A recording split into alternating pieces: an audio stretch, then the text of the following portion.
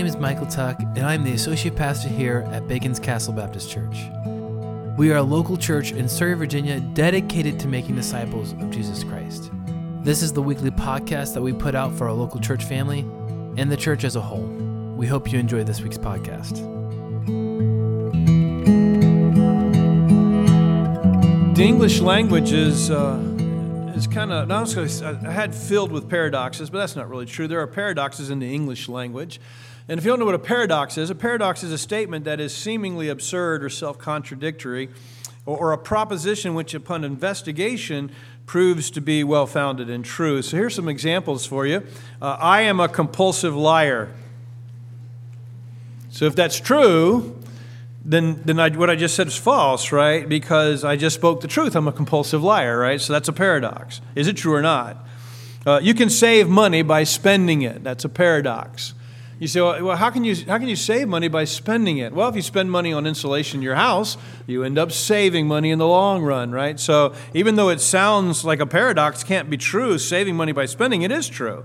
Here's one from George Orwell's 1984. He says, all animals are equal, but some are more equal than others, right? That's a paradox.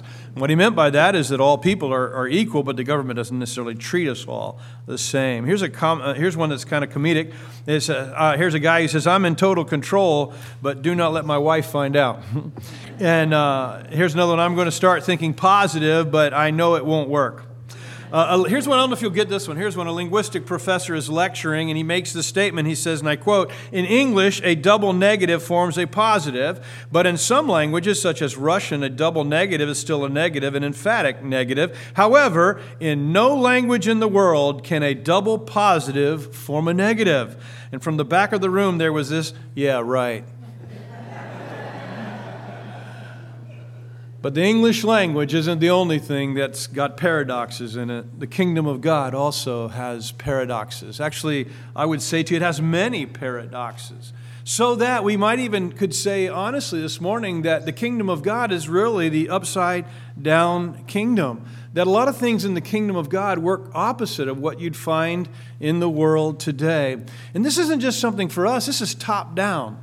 We talked about this a couple of weeks ago. And by the way, if you're our guest, we're doing this kind of mini-series on the kingdom of God. And one of the things we said a couple of weeks ago is that we have a king who would die for us.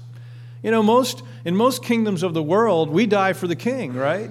I mean, he's the top dog, and he expects us to lay down our life for him. And even though Jesus does ask us to lay down our lives for him, he is first laying down his life for us. So he's the king who's willing to die for his subjects. Though he was rich, he became poor. You know, this is top down, everyone. Paradoxes of the kingdom. Though he was a king, he became a servant.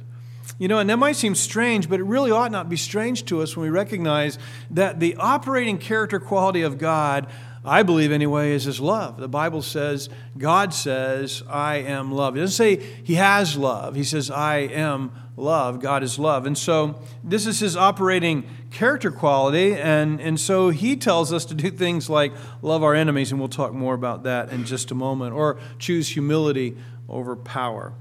But this morning, what I'd like to do for just a few moments with you is I'd like to look at some of the paradoxes in the Scripture about the kingdom of God as they apply to us.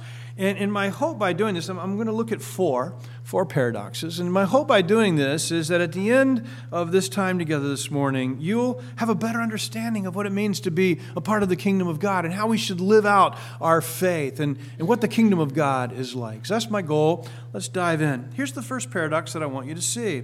If you want to save your life, you must lose it. Paradox. If you want to save your life, you've got to lose it. So here's Jesus in Luke chapter 9, beginning with verse 23. Then he said to them all, if anyone wants to follow after me, let him deny himself, take up his cross daily, and follow me. For whoever wants to save his life will lose it, but whoever loses his life because of me will save it. For what does it benefit someone if he gains the whole world and yet loses or forfeits himself? That sounds contradictory, doesn't it? Whoever wants to save his life has to lose it. Wait a minute, I want to save my life. How is it that I have to lose it? How does this paradox work? Well, it works like this. I want you to understand that most of the world doesn't believe this to be true, and I think maybe even a lot of Christians don't believe what I'm about to say to be really true. But here's what God declares. God declares that we all die because of sin. You know, Doug has died, and Doug died because of his sin. And in the same way, all the rest of us are going to die because the wages of sin is death. And all of us know that, and at some level, I'd say all of us even fear that. You know, I'd like to think that those of us that know Jesus have lost all fear, and the Bible says that God has not given us a spirit of slavery leading again to fear, but one that we declare with our hearts that, you know, we are the children of God. But that being said, I think even for those of us who follow Jesus, there's a little bit of fear connected with the whole idea of death. But God nonetheless declares that we're going to die because of our sin. Now, at the same time, now follow my logic, if you would. At the same time, God didn't create us to die. That wasn't His original intent. He didn't want us to die. In fact, I think He had hoped that we'd walk in obedience that would lead to eternal life from the very beginning. So He put this God-given desire in us to live. Now, unfortunately, because we all know that we're going to die, we turn that desire to live into a desire to live as long as we can. And we turn that desire to live into, I want to live even if I have to step on you to live. I want to live even if it means, you know, I have to take advantage of you or put you down so that I can live. And not just live, but I can live a life where I have lots of things going for me. And we call this, if you would, the kingdom of self. I'm going to call it the kingdom of self. And that means that our lives are above the lives of others. Even our lives are more important than the life of God within us, or God Himself. In the kingdom of self, here's what we desire to gain. We desire to gain popularity and pleasure and possessions and wealth and status, because even though we won't admit it, we're concerned that this is all there is, that death is going to be the end of me. And so we want to live we want to live our best life now. And we want to live our best life now, even if it means, again, having to put you down in order to achieve that. Now, the upside-down kingdom of God, it runs contrary to the kingdom of self. And in the statement that I read you just a moment ago from Luke, in that statement, Jesus clearly says that if you live for the kingdom of self now, in the end, it's going to result in your permanent death. It's going to result in your death and your not living. He wants to give us eternal life, but we're going to lose our lives if we live for our lives now. Now, I know I read you this quote a lot. This scripture a lot. So forgive me for that. But it's just, I don't have a life verse, but I guess if I had one, this would probably be for me. Do nothing out of selfish ambition or conceit, but in humility consider others as more important than yourselves. Everyone should look out not only for his own interest, but also for the interest of others. That's Philippians chapter 2. And listen, everyone, that's the upside-down kingdom of God. That's the upside-down kingdom that's in opposition to the kingdom of self. In the kingdom of God, we're told not to live for our best self now. We're told in the kingdom of God to deny ourselves now, to even be willing to give up our lives now. He's simply telling us, don't live for your best life now. And if you do live for your best life now, you don't get life at all. Actually, if you live for your best life now, you lose your life. But if you're willing to lose your life, you're going to gain it. So how does that work? How is it that giving my life away, serving others, preferring others, loving God first, loving others above myself, how does that end up in me saving my life? Because here's what God says. He says, because I'm going to save your life. I'm going to save your life in death, and I'm going to give you your life back. And not only am I going to give you your life back, I'm going to give you your life back. Now listen to this. It's great, everybody. Not only am I going to give you your life back, but I'm going to give you your life back in immortality, where you're never going to have to worry about death again. And not only am I going to give you your life back in immortality, but I'm going to give you your life back in a paradise that's restored. And listen, there's a verse in the Bible, and you know it. It says, eye has not seen nor ear heard all that God has prepared for us. And we like to quote that verse and say that this paradise that God's got prepared for us, man, we don't know what it involves, right? And that is true. But that verse, by the way, in context, it goes on to say, but God has revealed it to us, right? So the context of that verse is exactly the opposite of how we use it. Eye has not seen nor ear heard, but God has revealed it to us what's coming in paradise. That's the context. But yet there is still a truism about that we don't know all that's going to be in paradise. But here's a few things that are going to be in paradise. We're going to walk face to face with God. I'm serious, everyone. I mean, we know God now. And we walk with God, and His Spirit is in us, and we have a relationship with Him, and we are not separated from Him. You've heard me tell that story. We are not separated from Him, not one minute. But there's coming a day when you're going to get to see Jesus face to face. And the great thing about the kingdom of God, that's the best thing about the kingdom of God. It really is that you're going to know God in such a way, you're going to walk with Him. And I don't know what sort of relationship we're going to have with Jesus, but it's going to be one in where we can touch Him because we're physical creatures and we're going to be able to touch Him. And I'm assuming that He's going to hug us. And I'm assuming that we're going to be able to have dinner with Him. And I mean, there's going to be a lot of us, so I don't know how that's going to be. But the kingdom of God's going to have this personal touch with God. But here's another thing, that we're going to get to see our loved ones again. We're going to be with each other. And y'all know I say this a lot, but we're going to be with each other. And we're grieving now because Doug is gone. But like David said, we'll see Doug again. We'll see him again. And not only will we see Him, but we will be together again, never to be separated, with all of our loved ones, with everyone who has perished. They haven't perished because he who believes in the Son does not perish, but has eternal life, and God will raise them from the dead. So if you want to save your life, don't live in the kingdom of self now. Let go of your life. Give your life up. Live your life for others. And God says, and I will save your life, and I will give it back to you. And it'll be more wondrous than you can ever imagine. Here's the second paradox. If you want to be great, be a servant. If you want to be great in the kingdom of God, be someone who is willing to serve others. I'm trying to find another verb for serving, right? Who's willing to just minister to others. There's a different word. One of the things you have to appreciate about Jesus' merry men, His band of merry men, is that they were just guys like us. Don't you appreciate that? They really were. They were just flawed guys like us. And I think one of the reasons the Bible includes all of their flaws is so none of us can say, oh yeah, that was just a real supernatural great group right there. I think God includes all of their flaws so we can say, wow, man, they're just like me. And I don't know whether these two brothers sent their mom or she did it on her own, but she went to Jesus and she said, hey, when you come into your kingdom, can my two boys have the spots at your right and left? And of course, when everybody else finds out what they've come and asked, I mean, they get upset and they grumble. And I've always said they got upset because they didn't think of it first. That's what I've always thought. But here, let's pick up that story. Here's what Jesus said. When the 10 disciples heard this, they became indignant with the two brothers.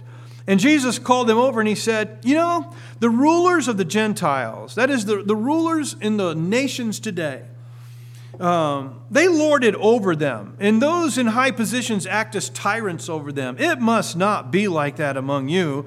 On the contrary, whoever wants to become great among you must be your servant, and whoever wants to be first among you must be your slave, just as the Son of Man did not come to be served, but to serve and to give His life as a ransom for many. Once again, here's this paradox that seems unsolvable because Jesus says, if you want to be great, be a servant. And that's not how it works in the kingdoms of this world. In the kingdoms of this world, if you're a great man or a great woman in the kingdoms of this world, here's what you have. You have authority, and you have power, and you have popularity, and you have money. But Jesus is saying, if you want to be great in my upside down kingdom, those things don't make you great like they do in this world. What makes you great in my kingdom is that you're willing to serve others. You're willing to give your life to minister to others.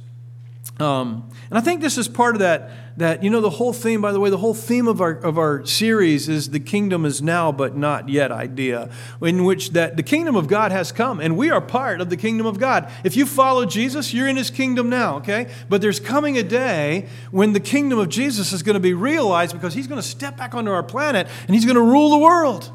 And in that day, the kingdom of God will be realized, and it'll be different than it is now. But the kingdom has come. And I think what Jesus, in this paradox, there's some of that idea that the kingdom is not yet. So the great men and women among us are the ones who don't set their eyes on the world today, but they set their eyes on the kingdom of God, and they're willing to serve. And can I tell you, people like that, they're not on the world's radar. If you don't have the things I mentioned, power, money, prestige, popularity, if you don't have those things, you're not on the world's radar of being anybody great. But can I say this, and let's be honest, most people like that, they're not even on our radar. I mean, the people who are not up front, that nobody sees, who are laying down their life day by day, moment by moment to serve others, who are actually on God's radar, who are actually really great in the kingdom of God, they're not on our radar. We don't even see them. Paul, in one of his letters to the Corinthians church, you remember this? He says bodily discipline is of some value because it holds value in this life, right? But then he goes on to say, but godliness holds promise not only in this life, but also in the life to come.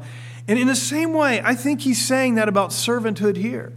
He's saying that serving holds promise not only for this life, but service holds promise for the life to come. Because in the life to come, greatness in the kingdom now is going to translate into greatness in the kingdom of God when it's realized. And so we will be great not only now in the kingdom of God in God's mind, but we'll be great in the kingdom of God to come, in the realized kingdom of God. Those of us that are willing to serve and lay down our lives for others in service, we will be great in the kingdom of God. Now, there's other paradoxes that are really similar to this one. Here's one from 1 Peter 5:6. Humble yourselves, therefore, before the mighty hand of God, so that he may exalt you at the proper time. Service, humility leads to greatness and exaltation. Does that remind you of anybody? It ought to. It ought to remind you of our King. Remember top-down stuff? Remember that? Our King's the one who's willing to serve. He's the one who's willing to humble himself. And because of that, he's great and he's exalted. So here are two verses from Jesus himself. I did not come to be served, but to serve and to give my life as a ransom for many. Here's another one. This is not Jesus speaking. This is Paul speaking about Jesus. Jesus humbled himself by becoming obedient to the point of death, even to death on a cross. For this reason, God highly exalted him and gave him the name that is above every name, so that at the name of Jesus, every knee will bow in heaven and on earth and under earth, and every tongue will confess that Jesus Christ is Lord, to the glory of God the Father. Let me take Jesus as an example. Let me show you three things about the great people in the kingdom. Here's one. He's a servant who doesn't care if you know what he does for others, who he is. He doesn't care because he's not doing it for you. And so when you think about Jesus in that Philippians passage, you remember this? He did not regard equality with God something to be grasped, but he emptied himself of whatever he emptied himself of. But the idea is this. Jesus could have come as God, but he came as one of us. He didn't care that you didn't know that he wasn't God, right? He didn't care that people couldn't recognize him as the creator. He didn't care. And here's the thing about a great person in the kingdom. They're a person who serves, and they don't care whether you know or not. They don't care whether you give them appreciation or accolades. And I am in no way saying that we shouldn't do that. We absolutely should do that to every servant. We should be the ones who praise them. But at the end of the day, they don't care because they're not serving so that you'll praise them. They're serving because they're serving for God, because they're great in the kingdom of God. Here's another thing. She's a servant who's willing to sacrifice her status, her treasures, her position in order to serve. That Philippian passage goes on to say that Jesus divested himself, emptied himself of whatever, and became a servant. Didn't come into the world as King of Kings. He came into the world as just a little babe born in a mud stall, I guess, maybe. Or maybe the basement of a room, who knows, but it's where the animals were. He comes into the world like that. He's willing to give up all of those things in order to serve. You see, the great people in the kingdom of God, they're willing to let go of things that they value, their treasures, their position, even their time, that sort of thing to serve. Here's a third one. They are servants whose whole life is one of servants, not a moment and not an event. I tell you what, when I wrote this down, guys, man, this is from God. You know, the great ones in the kingdom of God are not the people who serve one time in the nursery and say, well, I've done my duty now. They're not the one event, the one time thing, and they're not the one event thing either. Hey, I did that event, it was a whole 6 months, or I served for a whole year in some way, or whatever. I've done my bit. No, the servants, the ones like Jesus, hey, the ones who are great in the kingdom, they serve their entire lives, all the way to the end. And you know why? Because it says that Jesus served all the way to the point that he died, laid down his life in death. So the great servants, and here's the paradox. You want to be great in the kingdom of God, then be a servant. And if you want to be great in the kingdom of God, serve like Jesus, who didn't care that you knew, who was willing to let go of everything to serve us, and then who didn't hold back all the way to the very end. You be a servant all the way to the end. Now, I realize that we need breaks and we need changes. I get that. But being great in the kingdom of God and the servant thing is you never step away from being a servant. You never step away from it. You're always coming back to it. You might need a break, but you're always coming back to it because that's what it means to be great in the kingdom of God. You know who was great in the kingdom of God? Doug was great in the kingdom of God. And obviously I'm saying that because Doug's not here. Probably wouldn't say it if he was sitting here at the front with Sue. But and not because I wouldn't have meant it. But Doug's on our mind. And Doug was someone who always served. And this morning in prayer time, right, people were talking about that in their prayers, about the humility and service of Doug. Doug was that. Number 3, paradox. Give in order to receive. And this is maybe similar to the previous paradoxes, but in my selfishness, sometimes I hoard my possessions in order to increase my own blessings, all right? So follow me here. If I save more money that I receive from my job, then I can spend more on myself later, right? More blessings for me. Or if I'm efficient with my time, then I can have more me time later, and I can sit in front of the TV, and I can, I can binge watch my show, whatever it is that I'm watching, right? Now, each of those examples are stewarding our gifts that God has given us, and I'm not trying to say it's wrong for us to save our money or to use our time efficiently, but what I am trying to say is the paradox here is that if we want to receive, we've got to be givers. Instead of saving for ourselves and hoarding for ourselves, we save so that we can give. Jesus said, or it was said that Jesus said in Acts chapter 20, it is more blessed to give than to receive. And when we hardly make enough money to pay our bills, or we pay our bills, and we have just a little bit left over, it just seems kind of foolish not to save it to spend on myself, right? And yet, in that Jesus said, here's Luke chapter 6, give and it will be given to you, good measure, pressed down, shaken together, running over, will be put into your bosom, for with the same measure that you use, it will be measured back to you. In Jesus' upside down kingdom, here's what he says. He says, generosity leads to receiving, and giving leads to getting. Now, I have to interject this, okay? I have to interject this. When I say things like that, I'm not saying what a bunch of TV preachers are saying. I'm not saying you give so that you can become extremely wealthy. I'm not saying that. I'm saying, though, here's the upside-down kingdom of Jesus. If you are generous in giving, God gives so that you can be more generous. I mean, it's never so supposed to be like I'm just this vessel that God just pours in so I can use it on myself. I'm supposed to be a conduit by which God pours in as I give out, and just as quickly as He's giving and I'm pouring out. So in the letter to the church at Corinth, Paul would say this. He would say this very thing. He says, God has given to you so that you in turn can be generous with others. But in this paradox, I think there's another dimension to the paradox. So in this world, in the kingdom of God now, while I'm living my life now, God is giving so that I can receive, so that I am giving so that I can receive so that I can be giving more. That's how Ann and I try to operate. And I'm even struggling that we're not operating in that deep enough. And you know that because it comes out when we talk about this. But I think there's something to the kingdom is now but not yet as well. So you remember the story where the rich guy comes to Jesus and they have this interchange and he walks away sad because he's very rich. And Jesus makes a statement about the rich guy. And he says, it's really hard for the rich to get into the kingdom of God. And he doesn't tell us why that's true. I think it might be true because the upside down kingdom of God is all about dying to the kingdom of self and living to the King of Kings, right? So I think that might have something to do with it when you have a lot of resources and wealth. And by the way, and again, I'm not trying to make us feel bad. I promise you I am not. But we're in the 90th percentile of the richest people in the world. I just think this should just make us take note. But in the story, Jesus says, it's hard for the rich people to get in. And then Peter makes this statement. He says, Lord, we've given everything for you. What about us?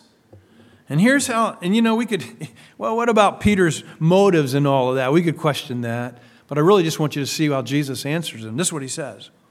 And Jesus said to Peter and to his disciples, listen, truly I tell you, in the renewal of all things, when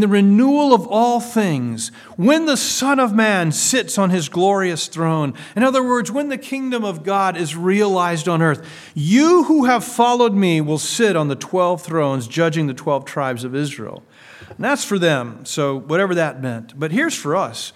And everyone who has left houses and brothers and sisters or father and mother, children or fields because of my name will receive 100 times more and will inherit eternal life. So many who are first will be last, and the last will be first. Now here's my point, because I believe that the kingdom now, this paradox of giving to receive works now. But I think Jesus is telling us that in the kingdom of God, in the kingdom in its realization, God will not be, He'll not be the undergiver, if you would. He says everyone who has given will receive 100-fold that which they have given. So if you want to receive, I don't think He's necessarily slamming us for wanting to. He just simply says if you want to receive, be a giver. And you'll receive in life now so that you can continue to more. And you will receive in the renewal of all things 100-fold that which you've given. Now here's the question that I want to ask you. And don't just brush me off. Here's the question. Do you believe that? Do you believe that? Because if I believe it, then I'm going to live not to get my best life now. I'm going to live so as to give away my life now so that I might receive all that God has in store for us in the kingdom when it's realized. And let Jesus guard my treasure with Him in heaven. Do you believe that if I seek first the kingdom of God, do you believe it? That if you seek first the kingdom of God, God will add everything to you that you need. Do you really believe that? Now listen, the atheist and the unbeliever says, you know what they say, don't you? They say that is pie where? Pie in the sky. That's pie in the sky. Why would you do that? Hey, in a bird in the hand, we're two in the bush. I mean, that's what we say, right? If I got him in my hand trying to catch two in the bush, that's harder, right? See, this is where faith comes in. We operate on faith, everyone. We are willing to believe that Jesus is Lord. And we are willing to believe that what He said is true. And we are willing to believe that He conquered death. And we are willing, listen, to lay down our lives for Him day by day by being a servant instead of trying to be great in this kingdom, in the kingdoms of this world. by being willing to lay down our resources, giving them freely because we know that He will not be outgiven by us. We're willing to lay down our lives, our selfishness, because we know that to give up our life is to save our life. Here's my last one, and I'm done. Love the ones you hate and hate the ones you love. This is a paradox of the kingdom of God. Love the ones you hate and hate the ones you love. Actually, that's two paradoxes. And I'm combining them into a really giant paradox. Let's divide them into two. Here's the first one. Love the ones you hate. In this paradox, it seems nonsensical, but Jesus tells us to love our enemies, to love the people who have wronged us, to do good to those who have hurt us, whatever the perceived wrong. Jesus said the way we approach our enemies, the ones we hate, is different. We don't hate them. We're willing to love them. Here's Jesus. You have heard that it was said, you shall love your neighbor and hate your enemy. But I say to you, love your enemies. Bless those who curse you. Do good to those who hate you. And pray for those who spitefully use you and persecute you. I mean, that just doesn't make any sense, does it? And yet that's what he tells us to do. Paul would reiterate that in his letter to the Roman church. He would say, dear friends, never take revenge. Leave that to the righteous anger of God. For the Scriptures say, I will take revenge. I will pay them back, says the Lord. Instead, if your enemies are hungry, feed them. If they are thirsty, give them something to drink. In doing this, you will heap burning coals of shame on their heads. Don't let evil conquer you, but conquer evil by doing good. So instead of looking to revenge the wrongs committed to you, Paul says, we conquer them by love. You want to defeat your enemies? Conquer them with love. The kingdom of God is upside down. We're called to love the people that generally the world would hate. And here's the other side of the equation. Hate the ones you love. Here's Jesus again, Luke chapter 14. Now great crowds were traveling with him, so he turned and he said to them, if anyone wants to come after me and does not hate his own father and mother, wife and children, brothers and sisters, yes, even his own life, he cannot be my disciple. Whoever does not bear his own cross and come after me cannot be my disciple. Now, it doesn't take much to note that that is antithetical to what I just said about loving our enemies. But we intuit in our hearts that that's not literally what Jesus means, right? We know that can't be what Jesus means. So how do we understand that paradox? Well, we understand that paradox because it's really a Jewish idiom. It's communicating greater love or preference or choice. It's not communicating emotional hatred. In the Old Testament, in Deuteronomy chapter 21, verse 15, if you have a King James, it'll translate it like this. And this is about polygamous marriages in the Old Testament. If you have two wives, one beloved and the other hated. Well, it doesn't mean that a person who had two wives hated one and loved the other. It meant that one was loved less than another. That's what it meant. And so we have that in the story of Jacob with his two wives, Leah and Rachel. It says Rachel he loved and Leah he hated, but then it turns around just a few minutes later and says, God says that Leah is less loved than Rachel. So it doesn't mean emotional hatred. The law is indicating rather a preference or a choice. So what Jesus is literally saying here is that in the kingdom, in this upside down kingdom, we must choose him over our parents. And we must choose him over our children. And we must choose him over every relationship. No matter how much we emotionally love them, we choose him over them. And again, let's go back to what does love mean, right? Love is not just the emotional thing. In fact, we said love is a verb, right? Love does. Love is about a preference or a choice or choosing to act a certain way. So what Jesus is saying is that we have to choose God first. We got to choose God first and over every other relationship in our life. So let me ask you this question to ponder. And I'm only going to give you a second to ponder it, but here's the question. Is it right for Jesus to ask such exclusivity of us? Does he have the right to ask you to love him above everybody, everything else? Does he have a right to do that? I pondered that question. Let me give you my answer to that. I would say yes, he does. And he does for three reasons. One of them is by virtue of his nature. He's my creator. He has a right to ask me to choose him because he made me. He has the right to say, Jimmy, I want you to choose me above every other relationship because I made you. I'm your creator. I think he has a right to ask me this because of his character. And his character is one that he prefers. He chose to prefer me over himself. He was willing to lay aside the glories of his heaven to become like me so as to redeem me. So he has a right to ask me to preference him because he preferenced me. I think he has a right to ask me that.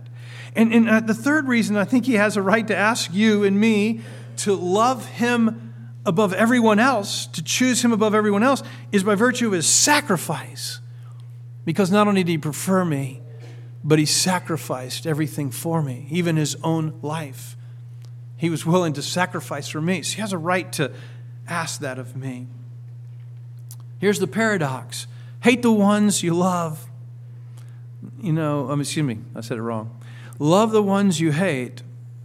Love, choose them, choose to be kind and good to them when you have an emotional hatred for them.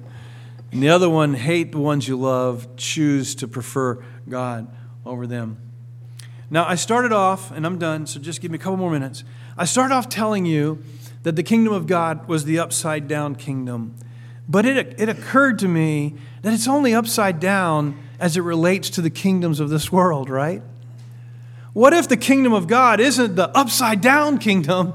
What if the kingdom of God is the right side up kingdom? And all of our kingdoms are wrong. What if the right side up is what should be who we are as part of the kingdom? What if that is what real life is all about? You following me here? What if the kingdom of Jesus is the right side up kingdom and every kingdom in this world is upside down? Here's what that means. That means that in the right side up kingdom, we care about Jesus more than we do ourselves. We love him more than we love ourselves, and even more than we love anyone else. In the right side up kingdom of God, we care about others as at least as much as I care about myself, but I think we care about one another more. What if in the right side up kingdom of Jesus, right, and in the realized kingdom to come, you will by nature care more about the people around you than you do yourself? What if that's the right side up kingdom? In the right side up kingdom of God, we serve others. We're not in this for the kingdom of self. In the right side up kingdom of God, we give and we don't hoard. We bless rather than live selfishly. In the right side up kingdom, I want to be a part of the right side up kingdom. I want to live in the right side up kingdom now. And I think that's when we're talking about the kingdom of God is now. That's what he's asking you and me to do. He's asking you to live right side up, upside down from the world. You live right side up. And as you live right side up, then the people all around us will say, man, that's the kingdom that I want to be a part of. That's the kingdom I want to be a part of. I want to invite you this morning to be a part of the right side up kingdom. I want to invite you this morning to receive King Jesus. To open you said, Jimmy, I don't know how. Yeah, you do. Just open your heart and say, King Jesus, I want you to be my king. Right where you sit this morning, you can do that. And for the rest of us that are already following Jesus, He's our King. I invite you to live with all your heart in the right side up kingdom in a way that's upside down from the world. Let's bow our heads. Father, thank you for letting us be a part of your kingdom by faith. Thank you, Lord, that it's not an earned thing, that it's a gifted thing. Thank you, Lord, for giving us your Spirit to now change us and help us live upside down from the world. And how I pray that I would live upside down. How I pray for my brothers and sisters that we would live upside down. And that the world here in Surrey around us and those that are visiting us from wherever they are, Lord, but that the world would say, wow, you people are different. Lord, and they would want to know you, King Jesus. Lord, help us to live right side up in an upside down world.